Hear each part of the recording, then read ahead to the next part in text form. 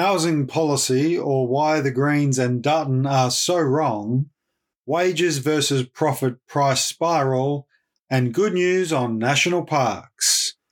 This is the Week on Wednesday.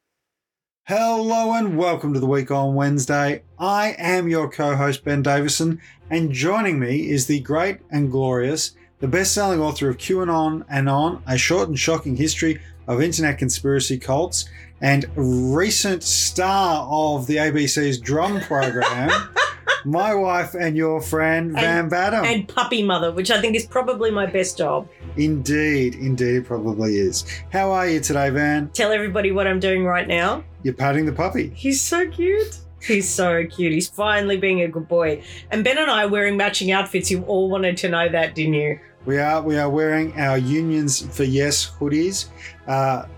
Not courtesy of, because we paid for them, but from Australian Unions. You can go to the Australian Unions website to check out their Unions for Yes merchandise there. But Van, today, of course, is Ida Hobart Day, which is the day for standing up against LGBTQI plus discrimination. And we had the great privilege today to attend a flag-raising ceremony, which might be why the puppy was so annoyed with us, because he didn't get to come. No, he didn't get to come. It was a wonderful but also very respectful occasion, because in the Shire of Moorabool in Western Victoria, it has been a contentious issue to raise a pride flag. There has been years of debate about whether it'd be just like raising an ISIS flag, which is one of the most insulting things I've ever heard any kind of politician say.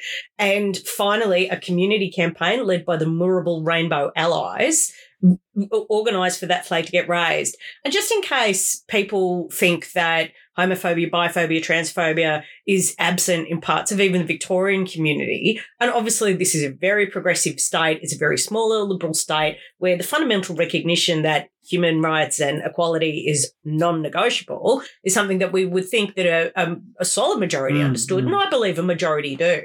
We had a situation where people had to quit their jobs over the issue of a pride flag being raised to defend the principle that the LGBTQI plus community here have the right to be represented.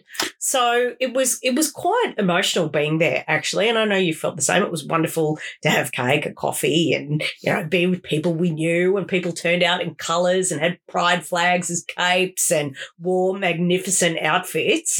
But it was also, wow, like to just get a flag raised cost people jobs, cost people time, cost people effort, cost people emotional energy. I think it shows, so every local government area in Victoria has raised the flag today. So a huge shout out to all of the people who campaigned around that to make that happen, because it's been a huge campaign for a long time. You and I have had some involvement in that in the various local government areas that we're a part of throughout central Victoria. And it has been difficult. And, I've told the story of having two mums growing up in regional Victoria. People often think, oh, well, Ballarat, very progressive place. Not always. Yeah. Not always. The 80s were a very different time. And it was interesting today to have conversations with people and their various experiences. And I think it was important for us to come and attend the flag raising in Moorabool, because it was one of the last to hold out, if I can put it that way, against raising a flag. And, look, the sky didn't fall. It was actually a beautiful blue sky. The dogs didn't turn into cats. The earth didn't open up and swallow people. And it was fantastic to see local federal MP Sam Ray and his family there as well this morning. Yeah, as the local mayor and many of the councillors. And when you think back to even just a few years ago, as you say, some of the bitter comments that were made around raising a flag, to see how much the leadership of the community has moved on this issue. And, of course, we're seeing this replicated, as I say, in local government areas right around Victoria. A lot of hard work from a lot of people and, did far more than either you or I did to just keep that boulder going up the hill, and every time it slipped a little bit, just to put a bit more effort into getting it to go up a bit further and a bit higher. And huge congratulations to everyone involved, because not easy. There's a lot of emotions involved. Hearing some of the stories today, sharing some of my stories today certainly has made me emotional, as you know, and I appreciate your patience with me today, darling, because it has been an emotional day for me and probably more emotional than I expected it to be. Well, progress is hard. It is hard. The theme of this show, by the way, is that progress is hard. And I look at the experience over your life, like in some ways it's like, wow, I can't believe this changed so quickly. But when you were a little child being actively persecuted for having gay parents, like I'm sure it seemed like that horrible feeling of lack of progress and powerlessness would last forever. Yeah, it really did. And when I think back on it, it's in my lifetime, right? And I'm 40 now. And so 30 years ago, people were still physically and verbally abusing me in the street for having two mums. And I'm a cis, hetero, 6'1" white man, with shoulders a meter and a bit wide. Like it's still out there. We know that phobias and hatred still exist. And I think, Dan Andrews gave a good comment today about people who are protesting around story times in libraries, going, these are not compulsory events. You do not have to attend, but equality is non-negotiable in this state and people have the right to be who they are, and we're not going to allow the hatreds and prejudices of a small number of people to determine the policies that govern the majority of people.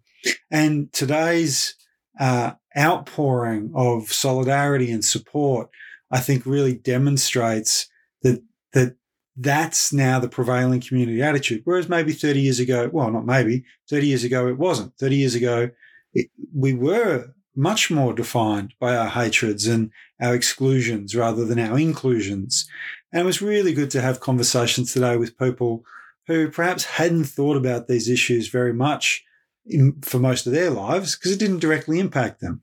And I said, look, I understand that.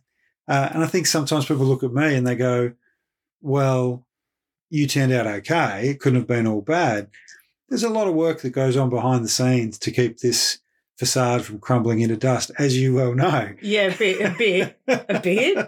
But it is. And there are communities that are bearing that trauma. And that takes love and patience and work to get through. And that's fair enough. And there are many people who had it far worse than I did, my own mums included, I should say, who really did bear the brunt of a lot of hatred for no reason. Hatred that served no purpose except to punish and demean other human beings, other people in this country.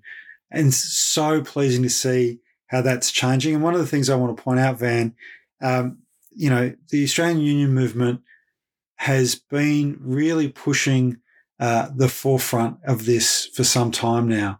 Not always, but certainly in the last decade or so, really pushing it forward. And just in the last 12 months, with a Labor government in power, Australian Unions has managed to get anti-discrimination measures in the Fair Work Act for trans, intersex and gender diverse people.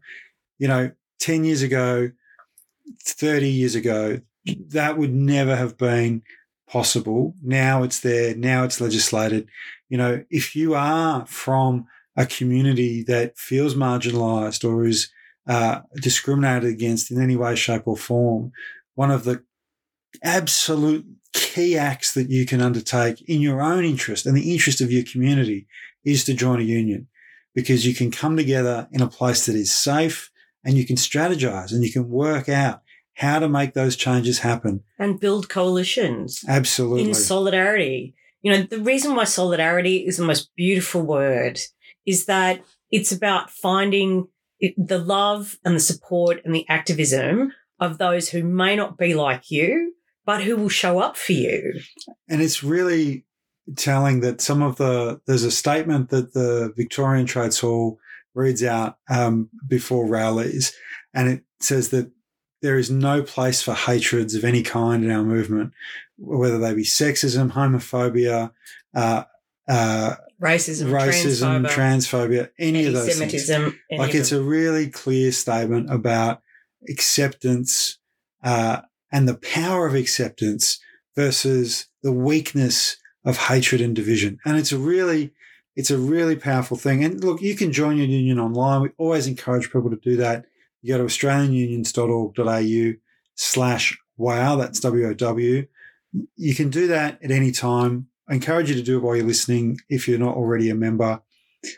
Then I just want to make the acknowledgement that in the context that a lot of people have been terrified about these right-wing, just disgusting garbage monsters who have been targeting things like Drag Queen Story Hour and obviously our friends at Monash Council who found themselves targeted with the most obscene threats of violence and hatred, and where people were made physically unsafe by a campaign of just far-right loons.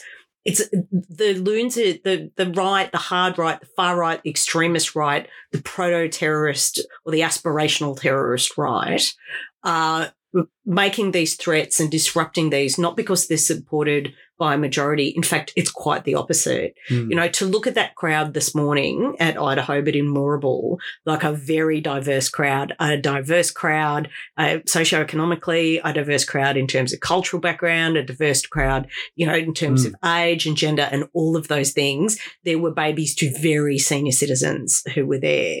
And that is why we're getting this just crazed extremist pushback, because the majority community are mainstreaming acceptance, tolerance and diversity, which is why, you know, the rump of haters who only understand power if they're depriving other people of having any equality are absolutely determined to set everything on fire before they're consigned to the dustbin of history. And I just want people who have been on the receiving end of that hatred, particularly trans people, to know that you have allies who have your back. Do not think you are fighting alone. You know, the community is with you. The state of Victoria is with you. As Daniel Andrews made very clear today, the government of Victoria is with you, and we will keep fighting until all the loons are in the bin. Absolutely. And I just want to also say at the flag raising today, and I've noticed this at many of the ceremonies that you see video footage of online, it is also a cross-section of political beliefs and political views. Not always political parties, but political beliefs and political views, because this is the mainstream. People understand that people are people and they live in our community. We all live in the community together. Van, I want to talk about housing policy because I know it's a bit of a gear change. No, it's been a very popular topic with me this week after I went on the drum, let me tell you. I did have to explain to some people what a ziggurat was today. They're very large pyramid-like structures, folks, with lots of steps. You probably don't want one built in the middle of your suburb or anywhere really anymore. Traditional Mesoamerican cultures use the ziggurat form of architecture for public sacrifices as well. I just like to underline, I made a point that there's a certain political party that likes to talk a big game on public housing, and yet when it comes to the actual local government area approvals for zoning public housing, find all kinds of fun excuses to not build any in their electorates, at which point I threatened to build, as housing minister in a kingdom I no doubt would control with my mind, neo-brutalist ziggurats wherever said people lived. I sort of like the look of them, but look, they're not for everyone. But we are huge brutalism fans, can I just say? It's a style of architecture that really suits our personalities. If you're ever in Melbourne, you should check out the Plumbers Union building on Victoria Street. It is listed, I believe it's listed in many of the international guides to brutalist architecture. Not sure how practical it is for the Plumbers Union, but they're stuck with it now. So I bet the plumbing's fantastic. You would hope so. So look, Van, you've touched on it there, the Greens, right? So effectively the Greens and Peter Dutton have teamed up to block Labor's signature housing fund policy. And I want to break down some of this because there's a lot of misinformation about what this is. There's a lot of spin cycle. And I'm just rather a lot of public theatre around this particular issue. So much public theatre. And it comes back to that theme, right? So this is what it really is. So Labor has put forward legislation that would set aside $10 billion into a fund, a legislated fund, for the purposes of building 30,000 homes using $500 million a year, $500 million a year, $500 million a year from the earnings of the fund. In 20,000 in the first 5 years for social housing. 4,000 of those would be for women and children escaping domestic violence, and 10,000 for essential workers. One of the criticisms that has been levelled about this is that the Greens want the $10 billion spent on housing now. And only for people who are homeless, not for essential workers. Right? This is the distinction that we make between public housing, which is people who are on a lease trying to get homes and obviously relieve homelessness, and social housing, where you look at targeted communities of workers, veterans, various other community key workers, and create housing for them. And affordable housing, which is for an intervention of the government, creating housing opportunities for people to engage in the property market in a particular area in the way that they may not be able to if it's just left to market forces. These are the different types of housing. So we've public, social, and affordable housing. Correct. And by the way, the research is really, really clear that a mix of public, affordable, and social and market housing is actually the best way of having a socio housing policy. That is to say, people of different socioeconomic levels interacting with each other in a way that both humanises different groups to one another and also provides an opportunity for groups to interact and benefit from the various life experiences, wisdoms, education, skills and abilities that they can bring. Because of high levels of cross-cultural engagement. Right. So this idea that we'll build $10 billion, putting aside the money bit for a minute, of purely public, homeless-only housing is actually a very much a throwback concept. It's the sort of thing that happened in the 60s and 70s. Particularly in the United States, and developments like Carbini Green and sort of infamous housing developments. You may have heard of Carbini Green because, and I do apologise if I have mispronounced that. I learn most things by reading about them.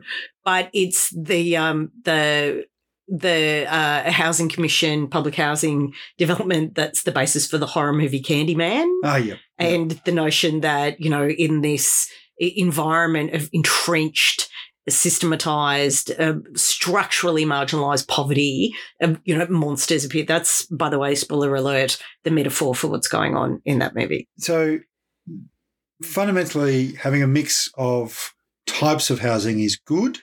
It actually creates better social outcomes, better economic outcomes, all of the outcomes that governments strive to achieve, right? It might almost be that you've got some experience with this, Ben. Well, I have actually. I've done quite a bit of work in this space, having been CEO of Southport Uniting Care, South Melbourne, Port Melbourne, Albert Park, that area itself, a mix of different types of housing, and quite frankly, how the towers stand out and are separate from other forms of housing around them creates a problem, right? And there are different interventions that can be done to mitigate that and so on. It's better to address it from the beginning, to start with a structural solution rather than trying to retrofit one after you've built a giant skyscraper, which is a filing cabinet for people who were previously homeless. That's not an ideal way to do housing. So let's come back to the fund. So do we want more houses? Yes, obviously we do, right? The fund, the Greens' criticism of the fund is that it's basically being invested on behalf of the Australian people when it should be used to invest in these housing projects. Yeah, so they're saying if you've got $10 billion, just spend it all on public housing now, don't invest it. Right. The problem with that, and there's so many problems with that, the first is that we can't actually build $10 billion worth of housing right now. So Peter Martin, who's an economist, did a really lovely piece. And by the way, the overall tenor of his piece is that he doesn't think the Labor Party policy is the solution. And let me also point out that at the moment, every single economist who has written on this has a variety of different solutions. If you read 15 different opinion pieces around housing in this country, you'll get 25 different solutions to this problem. The solution that's been offered up by the democratic elected government of the Commonwealth of Australia is for this fund. Now, Peter Martin's point is that since the 1970s, Australia has only completed between 22 and 29,000 houses a year. Even in the years where we've had big increases in the number of houses we've started to build, we've still only completed between 22 and 29,000. Which seems weird, right? Because we've all seen those programs in the past. Get a bonus if you build a new home, get free land if you build a new home, get stamp duty off if you build a new home. All those programs do. Absolutely ruin regional Victoria.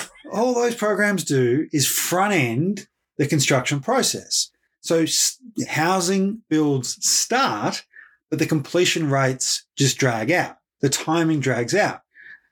There are fundamental supply problems. One of the reasons why Labor set up Jobs and Skills Australia, a statutory authority, was to deal with some of the fundamental supply problems around skills. There are only so many people who can wire a house, who can plumb a house, who can build a house. Now, you might say to me, Van, but Ben, surely we could bring in migrant workers to do some of this work. Well, maybe we could. But here's a fun fact that we've told people on the show before, Van. The wire, the colour of the wire, which is the ground wire, which contains no current in China, is actually a high voltage wire here in Australia. So if we bring in workers, let's say from China, to do electrical work, they still have to be trained, because if they're not, Zappo. Oh, that's terrible, Ben. Right? Like Zappo. Well, yeah, I mean, this is the thing. Different countries operate design standards. Australian design standards and EU design standards are different.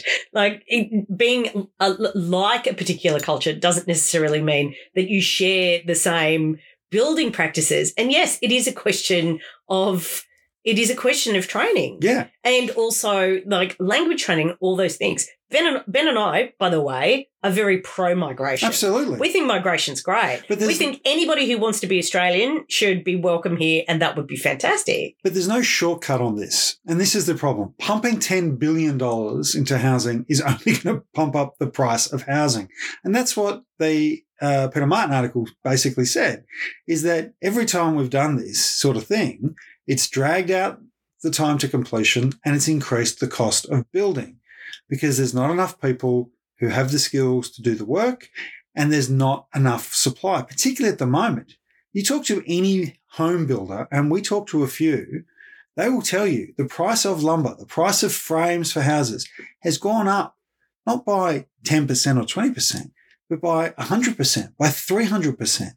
These are incredibly expensive materials. Especially because so many people trapped at home during coronavirus. Yeah. You know, trapped at home, looking at things they wanted doing, or looking at a future where this might happen again and trying to make their accommodations more reasonable. There was a massive renovation boom as a result of and it happened everywhere. It didn't just happen in Australia. Like, this was a worldwide phenomenon, which put enormous price pressure, competitive price pressure, on the price of lumber and other bits and pieces. And, of course, it's been compounded by the fact that the war in Ukraine has reduced the world's access to construction pine, a lot of which comes from Ukraine, quite frankly.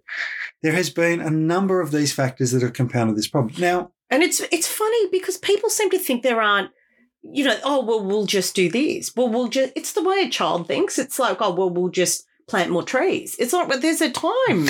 There's time and employment and resource efforts that go into planting trees. Like, you can't just get a tree tomorrow. Oh, well, we should use new materials. And it's like, yeah, we absolutely should. And on this program all the time, we talk about the amazing things they're doing with timber technology and bamboo and everything else. But it also takes time. Like nurturing a new industry is not something that you can just manifest the outputs of tomorrow. And this comes to a point you and I were talking about today, right? Is that the Greens, and we'll talk about Dutton and his steadfast opposition to this proposal shortly. But the Greens seem to think that all politics is say a thing, manifest the thing happens. Now, I get that, right? I get that because we talked at the start of the show. It's the self-help book view of politics. Yeah, well... Just say a thing and it will manifest in your life. Well... I read The Alchemist. I didn't actually. I've never read The Alchemist. But we talked earlier, right, about raising the flag and how an important symbol and I think such an important piece of work was done to get that flag raised. Now, the material cost of that is very, very little. The cost of a flag, the cost of updating a website, the cost of the little event with some tea or coffee, maybe the whole thing financially costs 10 grand. Costs people in time and effort, and I acknowledge the effort put in to make that happen. But the Greens seem to think that the way that we achieve those social reforms, those community-based reforms, is the same methodology in how we achieve structural economic reform. And it's simply nonsense. That's not how things work. Well, Ben, you've often said, we can change anything. Well, of course we can change anything, but it doesn't mean we can change anything instantly. We're not wizards. We're people. So don't let the Harry Potter glasses fool you, right? We have to actually work through... Especially not on Idaho Day, Ben. The material realities that we're presented with around skills, around supply shortages, all those things. And this is why momentum is so important. And this is why so many Labor people are, 10 years later, still furious about the Greens blocking the emissions trading scheme. Yeah. And climate action taken by the then Rudd-Gillard-Rudd government. Because you actually have to start. If you want to develop the infrastructure, the actual infrastructure beyond just a mechanism, policy change, taxation change, but build things like wind and solar, retrofit heavy emissions industries into lower emissions industries, look at investments, and a shout out to Terry Butler, who's always campaigned for this, for solar boats and solar shipping and those kind of all of the amazing things, wood technology, all these things we talk about that can be done, you actually have to start. And starting means you begin that process of the training, of the industry building, of the resourcing, of looking at intersectional, policy outcomes and predispositions and proclivities and testing around who's employable, who needs to be trained, who needs to be retrained, where it happens, the geography of the infrastructure, all of these things. They're complex systems. And for them to be more ambitious, you actually just have to start. And that's the case with the housing policy that Labor has put forward. This is the start. Absolutely. It's not a Godard movie. You can't just decide to start in the middle or the end. And what really makes me annoyed, what really angers me, and I know this angers you as well, is that at one level, the Greens want everything now, absolutely everything all of the time, right?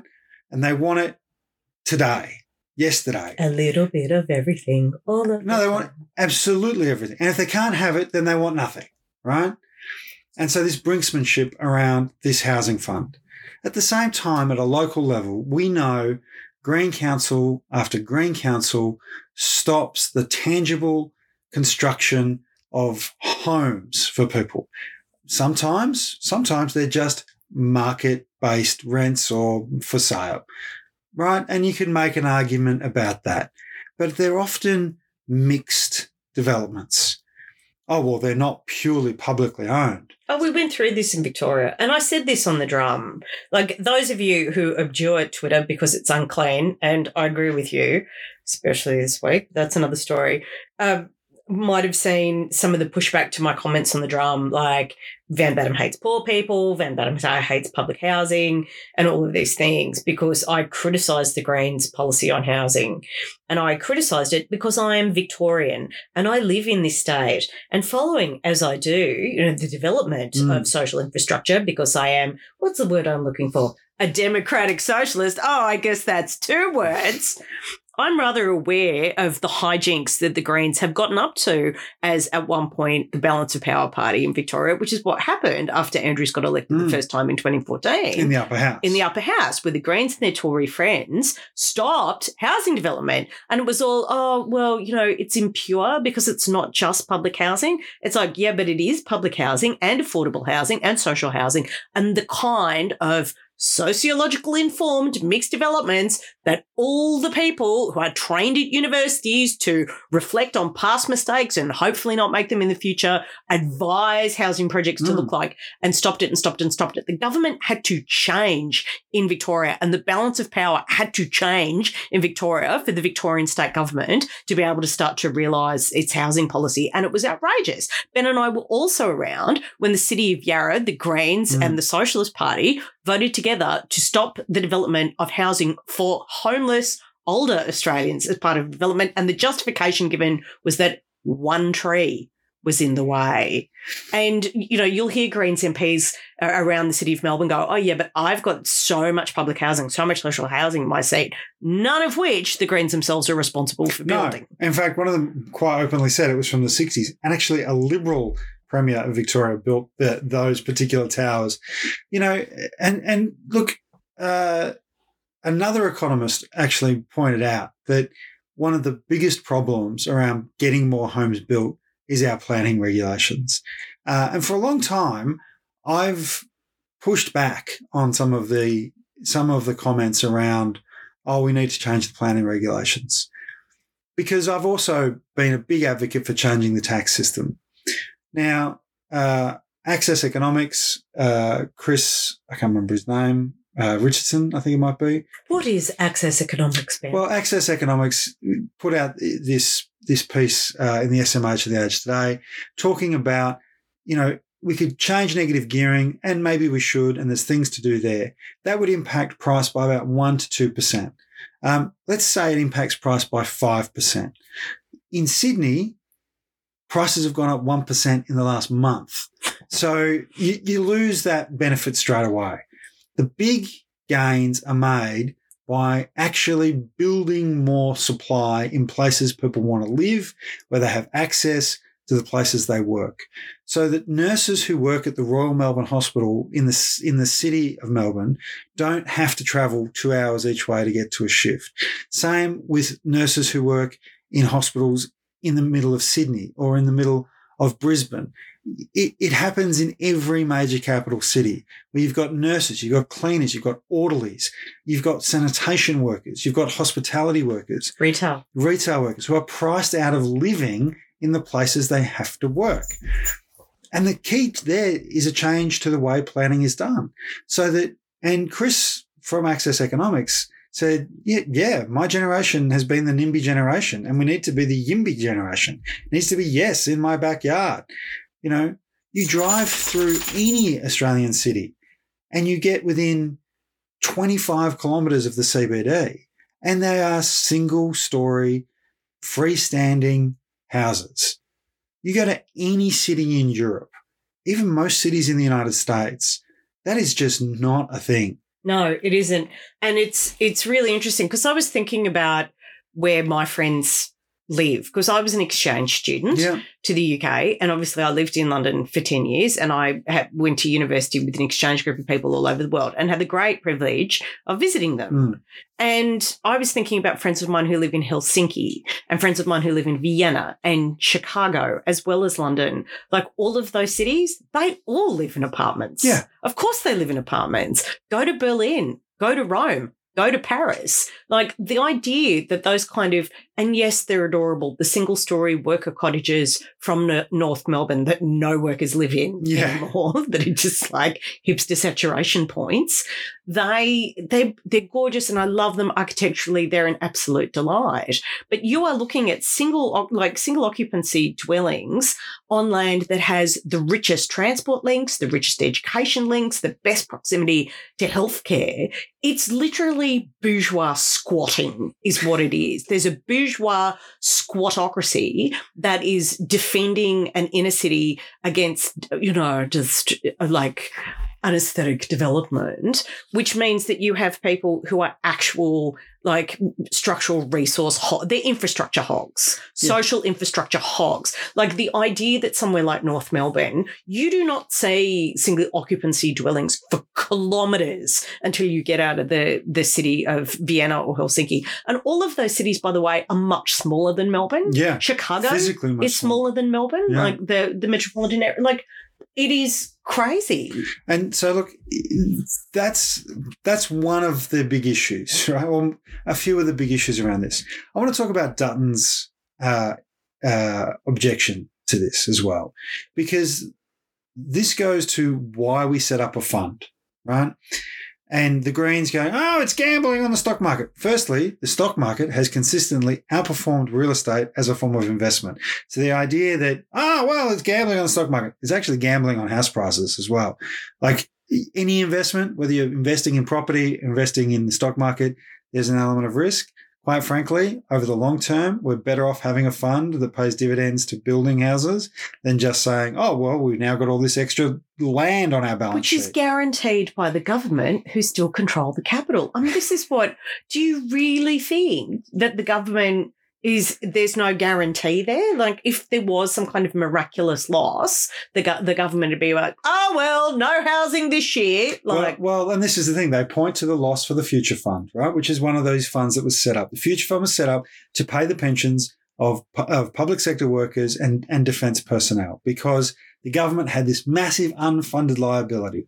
And John Howard went, we've got a surplus. We've had a windfall from the sale of, I think it was part of Telstra or Qantas, or one of the many things he sold off. Keating sold Qantas down. Whichever. Well, it was a Howard sell-off, this one. And Telstra, probably. And he said, we'll set up the fund and that'll fund pensions that we're responsible for forever, right? These are not age pensions. These are the workers of the Commonwealth. Now, there was a loss in the Future Fund last year, but not one single retired public sector worker or defence member didn't get their pension paid, right? Because that's not how it works. So the Greens are kind of pretending like, if it makes a loss, then there'll be no housing, and what will we do? Well, let me put it to you like this. If Peter Dutton gets his way and he blocks this with the help of the Greens and Dutton block the establishment of the housing fund, how much money do they think Peter Dutton, Prime Minister Dutton, may? I know, it's terrifying. Keep going. Push through, How much do they think Prime Minister Dutton is going to invest in housing in any way, shape or form? I can tell you nothing. Nothing. Best case scenario, Peter Dutton will give everybody some form of first home buyer grant, which will drive up prices again, just as it did under Morrison, just as it did under Turnbull, just as it did under Abbott. That's the only thing the Liberals do, right? And in fact, Van, there was a senior shadow minister, went to a real estate agents off-site conference just last week and talked about how they will crack open superannuation so people can buy their first home. Michael Sukkar, I believe it was. Oh, God. And what is it? We know what that does as well. Every single piece of research, every single study, every single piece of tangible evidence, because they've done it before, shows that just drives up price. Doesn't make it more affordable, doesn't make it more accessible, doesn't create more supply, just drives up price, which is good for the real estate agents. It's great for the real estate lobby. And I want everybody to be really clear about the influence that the real estate lobby has over the Liberal Party. In many suburbs that are now represented by Teals, the real estate lobby you would go around the eastern suburbs of Melbourne during an election and you would see election posters, people like Josh Frydenberg, that was sponsored by the local real estate agents who had their branding on them. And we know from the 2019 election that the real estate lobby actively and viciously campaigned against Labor, often on a pack of lies, but actively campaigned. Well, when I was doing my data research around who was sharing the death tax lie, this was this social media viral claim that was always copy and paste yourself, and you would get this from a friend going, is this true? Is Labor really bringing in a death tax? And I would ask them, who sent you this? And they would point to someone and they would point to someone. Every time I did that, and I'm sure it was just a massive coincidence, it just happened to be a real estate agent who had put that out at some point. And I just don't think there are that many real estate agents who act in such an organic manner around, ambit claims. And some of the large real estate companies did confess to actively campaigning in the 2019 election, which is why transparency laws became so important. But Dutton wants to block this because it sets up a fund, right? Just like the Future Fund. Now, setting up a fund means that it's very hard to unstitch. You set up a fund, you set up a statutory authority, the Energy Transition Authority, as an example, right? Why was everybody so happy, so keen, wanting an Energy Transition Authority, not just a government department, not just the billions of dollars that it's going to need to do the transition, but the authority? Because it's really hard to unstitch that. You've got to pass legislation. You've got to justify that. You've got a board of people who have been acting in good faith on behalf of the public who are appointed by a democratically elected government to do that work. There is a whole raft of checks and balances that come about when you establish a fund or establish a statutory authority. Peter Dutton doesn't want a housing fund because Peter Dutton doesn't want to fund housing. Full stop. He's not going to get $10 billion or $5 billion or $1 billion and build more public housing. That's not what he's going to do. Because it's not in the interest of the real estate lobby or any of the nonsense free market garbage that they all go on with. That's absolutely right. So the Greens are allying themselves to someone who, if he becomes Prime Minister, will not deliver what they want, who will actively deliver the opposite of what they want under a smokescreen of, we're making housing more available by letting you raid your retirement to pay for it. And yet they somehow magically think that if they just keep asking for $10 billion, we'll build 50,000 new houses, 2 or 3 years worth of new homes in a single year. Whereas it's just ridiculous. Going through the Labor policy, like the Labor ambition is to build 1 million homes by the end of the decade.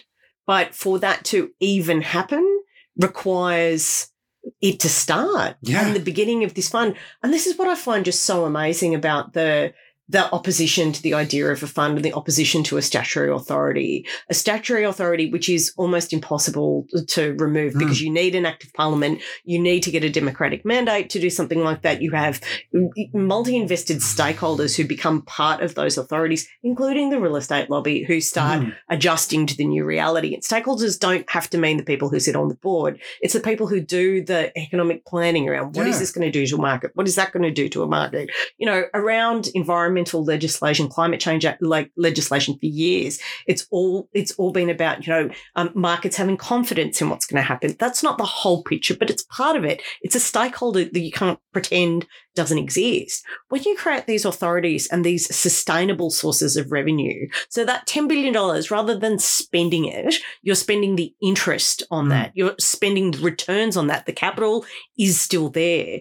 It takes that $10 billion off the register. It doesn't put the public in a position where they have to make a decision around a priority of $10 billion for housing or $10 billion for defence or $10 billion for the architecture of climate action or $10 billion for education. It makes it a sustainable fund. The money will always be going into housing and there's not a competing set of priorities.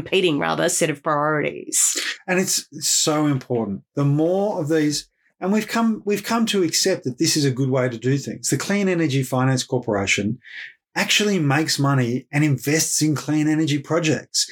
It returns money to the taxpayer, which is why when the Liberals attacked it and cut it and tried to shut it down, there was such an outcry, because here you had a statutory authority that was investing in renewables, that was demonstrating these were economically viable projects and making a return for the government that it could then use to do other things like fund recurrent expenditure on health or the NDIS or education or the many other things that are recurrent expenditures that we don't necessarily know year to year what they're going to be. I just resent the whole politics of Christmas elves. Like, I want something, therefore all these Christmas elves will just turn up and make it happen. Like, it should just be public housing, and we should build 1 million homes in the next year. And we should just spend that $10 million. And it's like, well, what does that look like? Where? Well, that's all a Christmas elf problem. Yeah. Like, we don't have the materials. Well, we need new materials. We'll get the Christmas elves to do that. You know, Christmas elves can, like, summon lumber out of their ether. Like, and it's a Christmas elf view of politics, that there's somebody else, i.e. the Labor Party, you know, the movement of organised misbehaving servants, as I know the Greens think the Labor Party are. I mean, come on, let's be honest. And that, you know, they'll just be able to sort that out. And this ridiculous claim, like, the Greens are actively blocking the housing policy. Yeah. They're actively blocking it. In fact, they voted with the Liberals to gag debate on it in the Senate the other day, which was beyond to avoid a vote. To avoid a vote. Yeah, yeah. And, you know, this idea that, it's just, who are these people? What are their seats? Where do they live? Who do they represent? You know, this absolutely, because I got attacked for saying, you know, if you just want public housing and not social housing, you fetishize poor people and you despise the working class and you think that they're entitled to nothing, even though it's the working class who clean up after you and clean up after your kids and make your neighbourhoods nice and livable and, you know, make sure your toilet's flush and that the buildings don't fall down and you can get help when you need it and the rest of it. But these people aren't good enough to live near you. And can I be very honest, despite all the criticism I've received, I 100% stand by that comment because it is true. It is absolutely true. Talking about the working class, Van, is a good segue to talk about wages, because wages have gone up the most since 2013, a 3.7% annualised increase. That was announced today. Now, of course, underlying inflation is still in the sixes, which means that even with that high, that biggest increase in 10 years, people are still going backwards. That's undeniable. No one is suggesting otherwise. It's a real issue that needs to be dealt with, that there is still a rump of neoliberals who occupy some positions of power, some positions in the media, and just some parts of our society, who continue to insist that somehow or another inflation is being driven by a wage price spiral. It is a nonsense, an absolute nonsense. Real wages have gone backwards and continue to go backwards because inflation is out of control. And why is inflation out of control? Greed. Absolutely, because of greed. Phil Lowe stood up and said, oh no, it's got nothing to do with profits. Despite the fact that I think it does. The Wall Street Journal, the Centre for Future Work, the Australia Institute, UBS have all said that there is margin-led, there is profit price spirals, there are greed price spirals. What does margin-led mean? Margin-led, this is a term that a UBS economist in London used to say that what has happened is companies have convinced consumers, convinced households, convinced small businesses that their price increases have to happen because of inflation, but are in fact racing ahead of inflation and increasing their margin. So the margin is leading the price increase. They're basically going, look, we think the price increase is going to be 5, so why don't we tell them it has to be 10 and we'll just take the extra as extra margin and extra profit. This is happening. These are economists on the ground who are working with corporations and small businesses who are reporting this as a reality. Phil Lowe, in his ivory tower and his high temple of neoliberal Friedmanite mythology sits there and the baloney factory sits there and pretends that somehow or another this isn't a reality. Well, it is a reality. People are living through it. He's going to put up interest rates again, no doubt. He's now in punish government mode. That's what we can expect to see. Today, the ACTU has started to make the case in the Fair Work Commission to increase wages by 7%. That would give people on the lowest wages, over 1 million Australians, a very small, less than 1% real wage increase. The bosses, relying on this garbage from Phil Lowe and the rest of these high priests of Friedmanite monetary economics, are arguing that actually the lowest paid workers should get 3 or 3.5%, which is a real pay cut. Now, fundamentally, that is unfair, it is un-Australian, and it is bad economics. The lowest paid workers spend the money they make in our economy. They spend it domestically. They spend it on the cost of living. That's why we call it a cost of living crisis or a cost of living problem, because it's their cost of living that they have to fund. They're not spending it on importing fancy French wines or Italian cars or American soft drinks or South American wood tables, looking at the Greens. They are spending it on the day-to-day essentials. It's different when they do it, Ben. But it is fundamentally a problem. Different. It's really different. And credit to Sally McManus and all the members of the trade union movement who have been out there today. I've seen workers standing up, holding signs, making this case really, really strongly. Millions of people rely on the minimum wage case every year. Far more people get a minimum wage increase as a result of the work that unions do than there are members of unions. It is absolutely fundamental and vital to the economic health of our community that this happens. If you're not a member of a union, you should join to support the minimum wage case. Hey, Ben, I know how people can join unions. How can they join unions? Do you know there's a web link, and it doesn't matter what you do, you can find the union for you if you go via Australian Unions. I'm sure there's a www. All right, just try australianunions.org.au/wow. And WOW stands for Week on Wednesday. Wednesday, the Week on Wednesday. Hey, it's been a great week. Woo! So you can see which one of us does the tech work. Australian Unions. Withering glance from Van Batten to Ben Davison. AustralianUnions.org.au/wow. So it fundamentally has to happen because there are these pockets that continue to make this argument. They're out there today. They're going to continue to try and drive down wages. And the government is doing its bit. It's said it will fund an increase in the wages for aged care workers. It has said it supports an increase in the minimum wage. But at the end of the day, workers banding together is how we lift wages. The bosses do it. They have their lobby groups. They're in there making the arguments. Oh, absolutely. They own so many of the media channels, it's not funny, and they will put up nonsense argument after nonsense argument. You'll notice that they've stopped relying so much on experts from that side of the argument because, quite frankly, there are none that support this. Research paper after research paper shows increasing the minimum wage improves the economy. Lifting the wages of low-paid workers improves the economy. When workers' wages are rising in line with the cost of living, in fact, the economy overall does better. The science is settled. We are now in a place where the science on wages is the same as the science on climate change. It is settled. It is absolutely happening. But there will always be a rump who want to make a quick buck.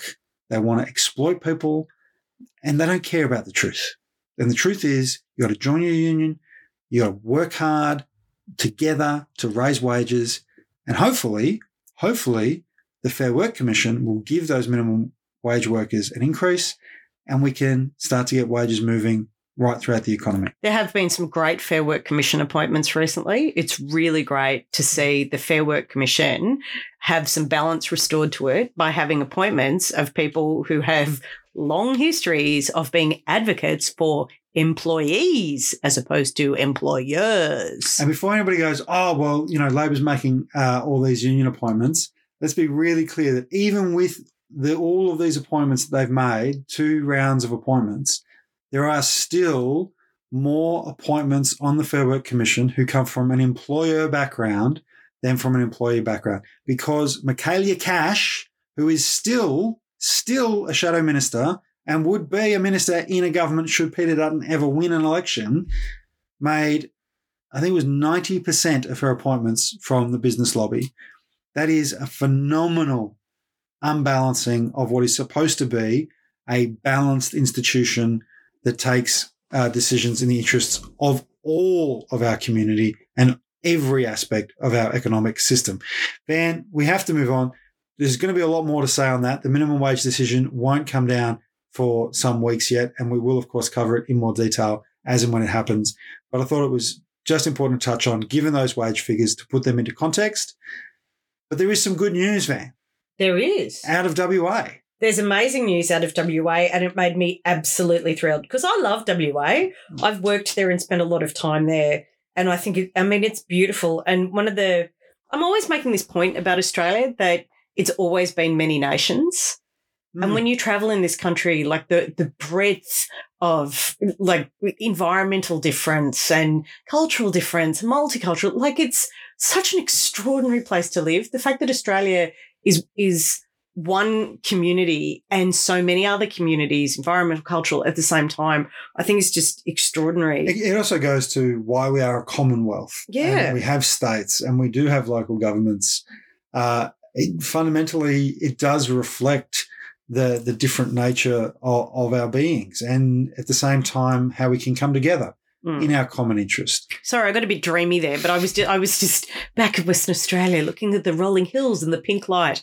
The good news is there's going to be a new national park in WA, and it's bigger than Bali. It's bigger than the island of Bali. Bigger than Bali. Yeah, 478,000 hectares. It's called the Matawa-Karara National Park and Nature Reserve, and it's at Lake Carnegie, and it's part of the McGowan government's Plan for Our Parks initiatives.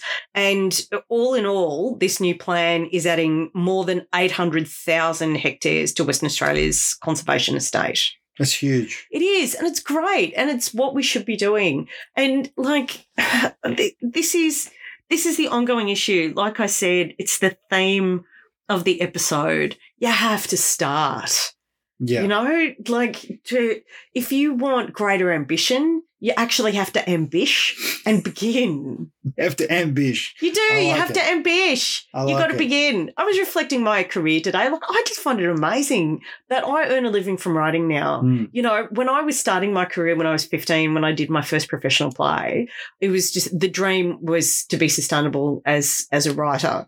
And I was going through, talking with friends, all these different jobs that I held down over the years. I was a bar manager. I was a sommelier. I was a gallery attendant. I was a front of house manager. I was a medical test subject. I ran a newspaper delivery route. And I'd like to point out a lot of these were jobs that I had well into my 30s as well. Yeah. Transcription clerk, data entry clerk.